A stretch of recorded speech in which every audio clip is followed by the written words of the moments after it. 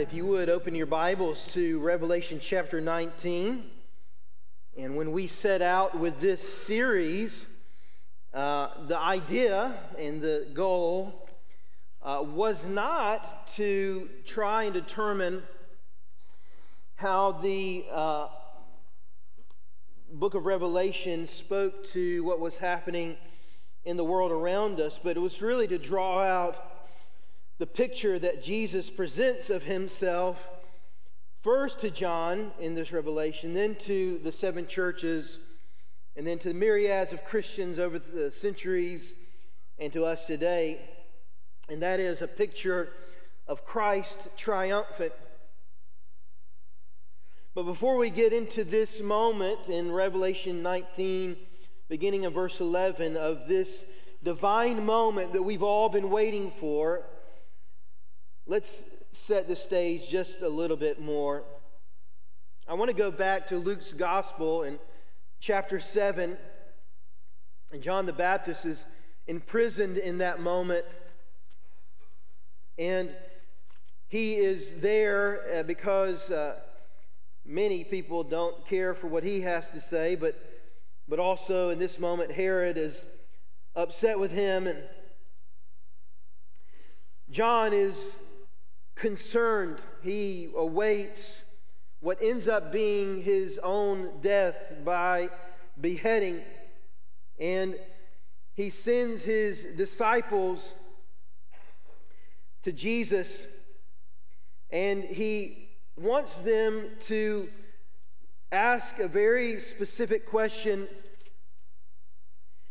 and he wants them to know, he wants to know if all the things he is committing himself to are true, if Jesus is who he said he is. And what John says to Jesus and John's disciples bring to him is the question: are you the one that is promised? Are you the coming one? Is what John's question is to him. He wants to know, is Jesus the one who is promised in Old Testament scriptures that he clung to and held on to?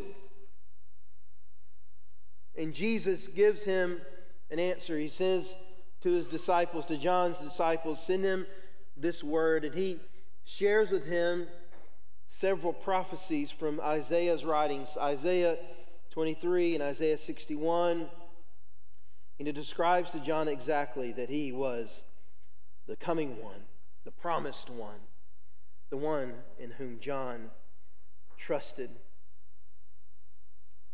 And just like John, when we are faced with what seems like insurmountable odds that are stacked against us, it's easy to question. It's easy to wonder. It's easy to say, are you coming, Jesus? My goal has never been to try and describe to you the events of our world and how they play out in this moment, because honestly, I just don't know. I'm not that smart. But I feel like I'm in pretty good company, because Jesus said while he was here that no one knew the time or the hour, not even him, and only God the Father knew the time and hour of Jesus' return. But we must acknowledge what's taking place in Israel the past 2 weeks. Over the past week, began last weekend, and that is this terrible attack. And so you may be wondering, what does this mean? And I don't know. I don't have the answer. But what I know is that it's easy for us when things like that happen to say, Jesus, are you coming? Are you the coming one? When are you coming? When will you set things right? When will you vindicate us? When will you rescue us? But I want to remind you, as Jesus reminded John the Baptist, Jesus is the coming one. And there will come a day when all this will be over, when he will be exalted above all, and we will worship at his feet. He is coming, and he is the coming one, and when he comes, he wins. And that's what we're going to look at today in Revelation chapter 19, beginning in verse 11. If you're able, would you stand for to honor God's word?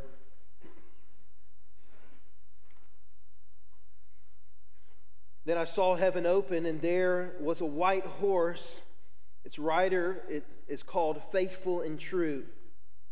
And he judges and makes war with justice. His eyes were like a fiery flame, and many crowns were on his head. He had a name written that no one knows except himself. He wore a robe dipped in blood, and his name is called the Word of God. The armies that were in heaven followed him on white horses, wearing pure white linen. A sharp sword came from his mouth so that he might strike the nations with it. He will rule them with an iron rod. He will also trample the winepress of the fierce anger of God the Almighty. And he has a name written on his robe and on his thigh, King of Kings and Lord of Lords.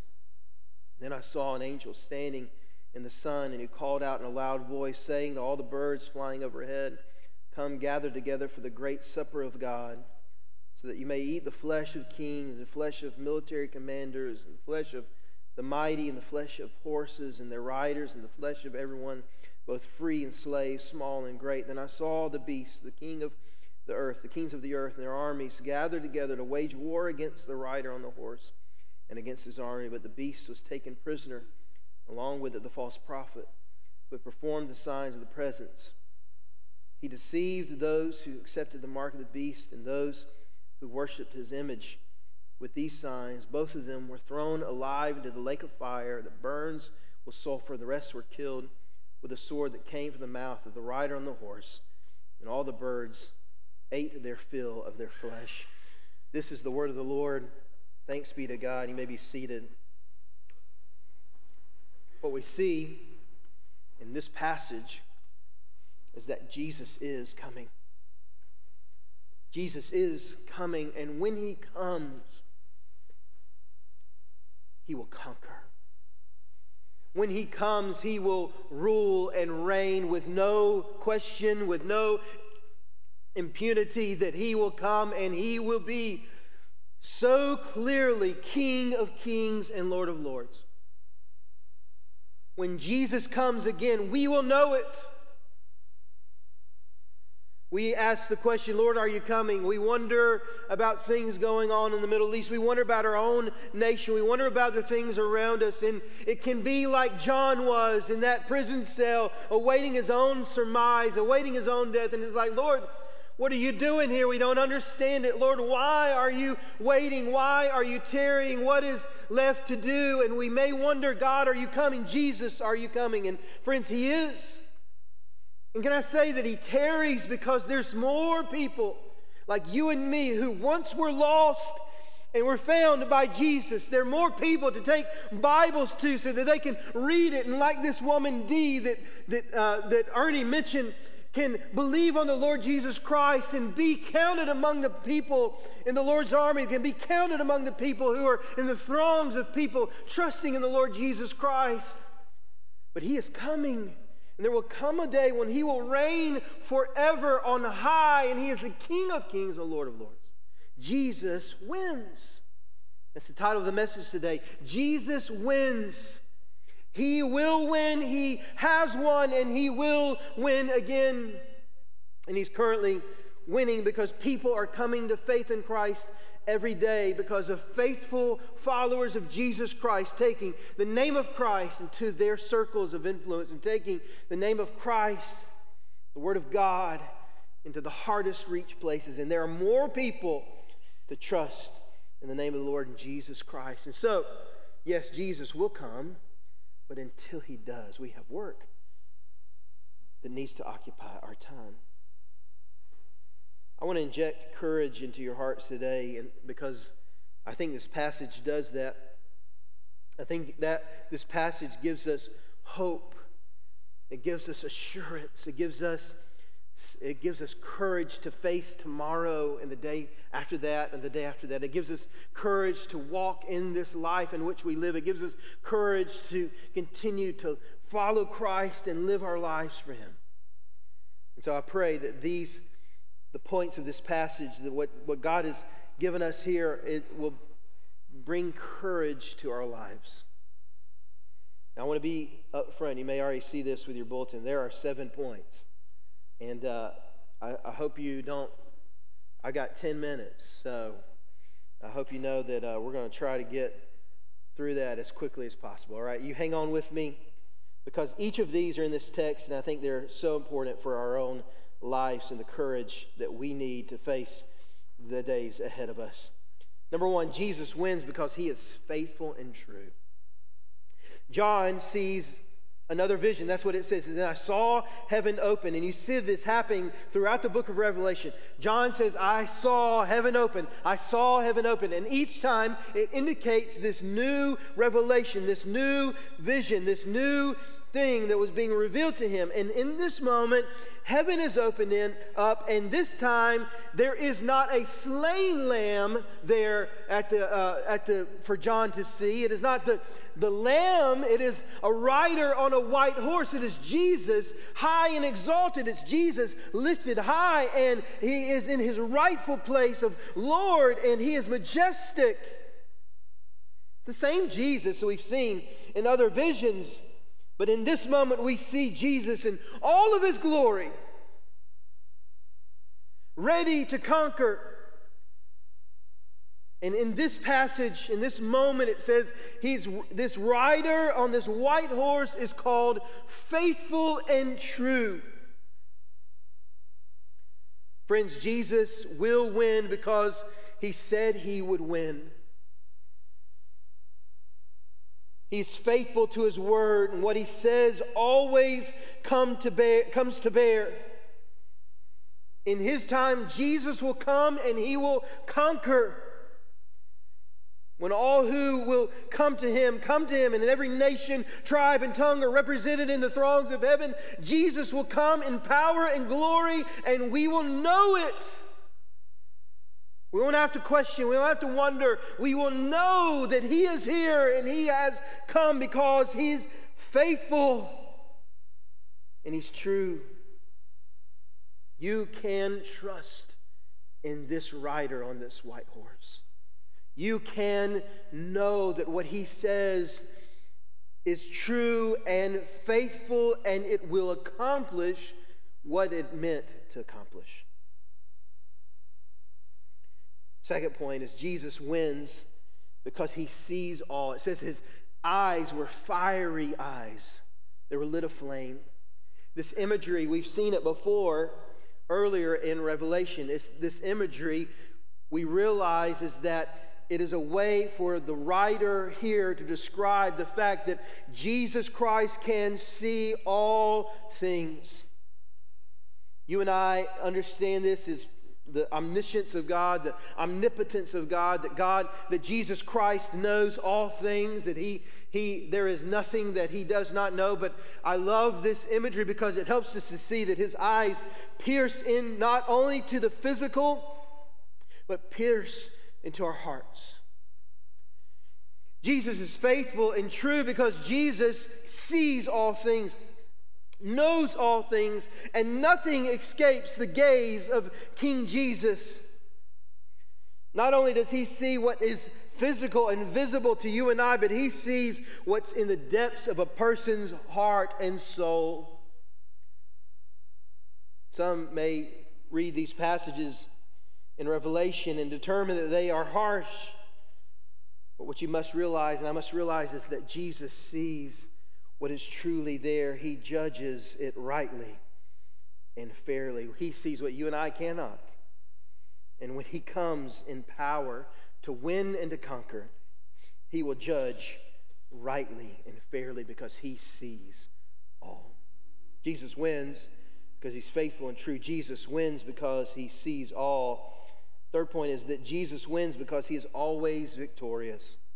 Passage says that he has diadems on his head. He wears crowns. That's what that means. He's crowned with many crowns. And the crowns that he is wearing, these diadems, were crowns that were given to victors in battle. And the fact that Jesus wears these crowns signifies and shows us that he has won before and he will win again. The crowns upon his head shows us that he is victorious. He has been victorious time and time again, and he will be victorious once more. Jesus was able to accomplish everything he set out to do.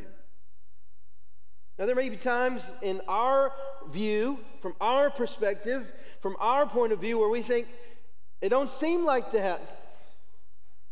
But Jesus sees all and wears the crowns to prove he has always conquered, and he will again conquer. And in him we too find our victory. You want to have victory in the life to come, you better look to Jesus. You want to have victory over the things in your life today, you better look to Jesus, because he is victorious, and in him is where we conquer also. The fourth thing, again, I'm trying to get this through in just a few minutes, so bear with me. The fourth thing is that Jesus wins because there is more to him than we realize. It says that he has a name that no one else knows except for him. Well, what does that mean? What does it mean that he has a name that no one else means? Well, it's helpful for us to understand that this was a way for people to acknowledge that they held on to something that no one else could know.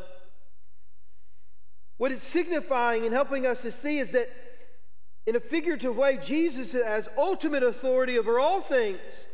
To know someone's name was to have power over them. And because no one else knows this name that Jesus has and only he knows, it's showing us that he has all authority and all power. No one's got anything on him. Deuteronomy 29:29 says, the secret things of the Lord are hidden. They remain secret. They belong to him. And in this moment, Jesus holds on to this thing to acknowledge and to help us to see he has all authority. We should already know that, because in Matthew chapter 28, he tells his followers, his disciples, he says, all authority has been given to me. And then he tells them to go and make disciples in his name, his powerful name. See, Jesus has been winning all along because he has sacrificed himself, and because he is above all things and he has all power. That brings us to our fifth point, that says that we understand that Jesus wins because he died on the cross. It said the robe that this rider has is dipped in blood.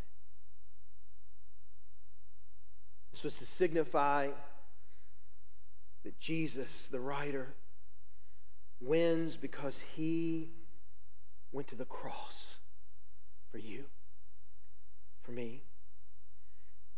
It's not just something that was given to him.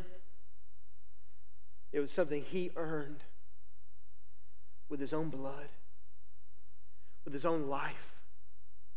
He gave his life to earn the authority, to earn the moment in this time, to hold the keys to hell in his hand, to ride this triumphant, majestic horse, to be able to be called King of Kings and Lord of Lords, is because he was willing to go to the cross for you and for me.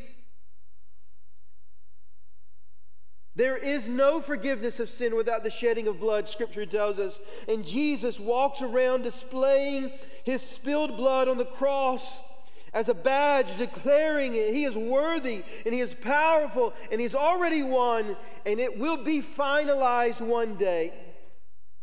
Friends, Jesus died for you and for me so that we could believe on him and be counted among those who are forgiven by him and who are with him in this moment, in this heavenly scene.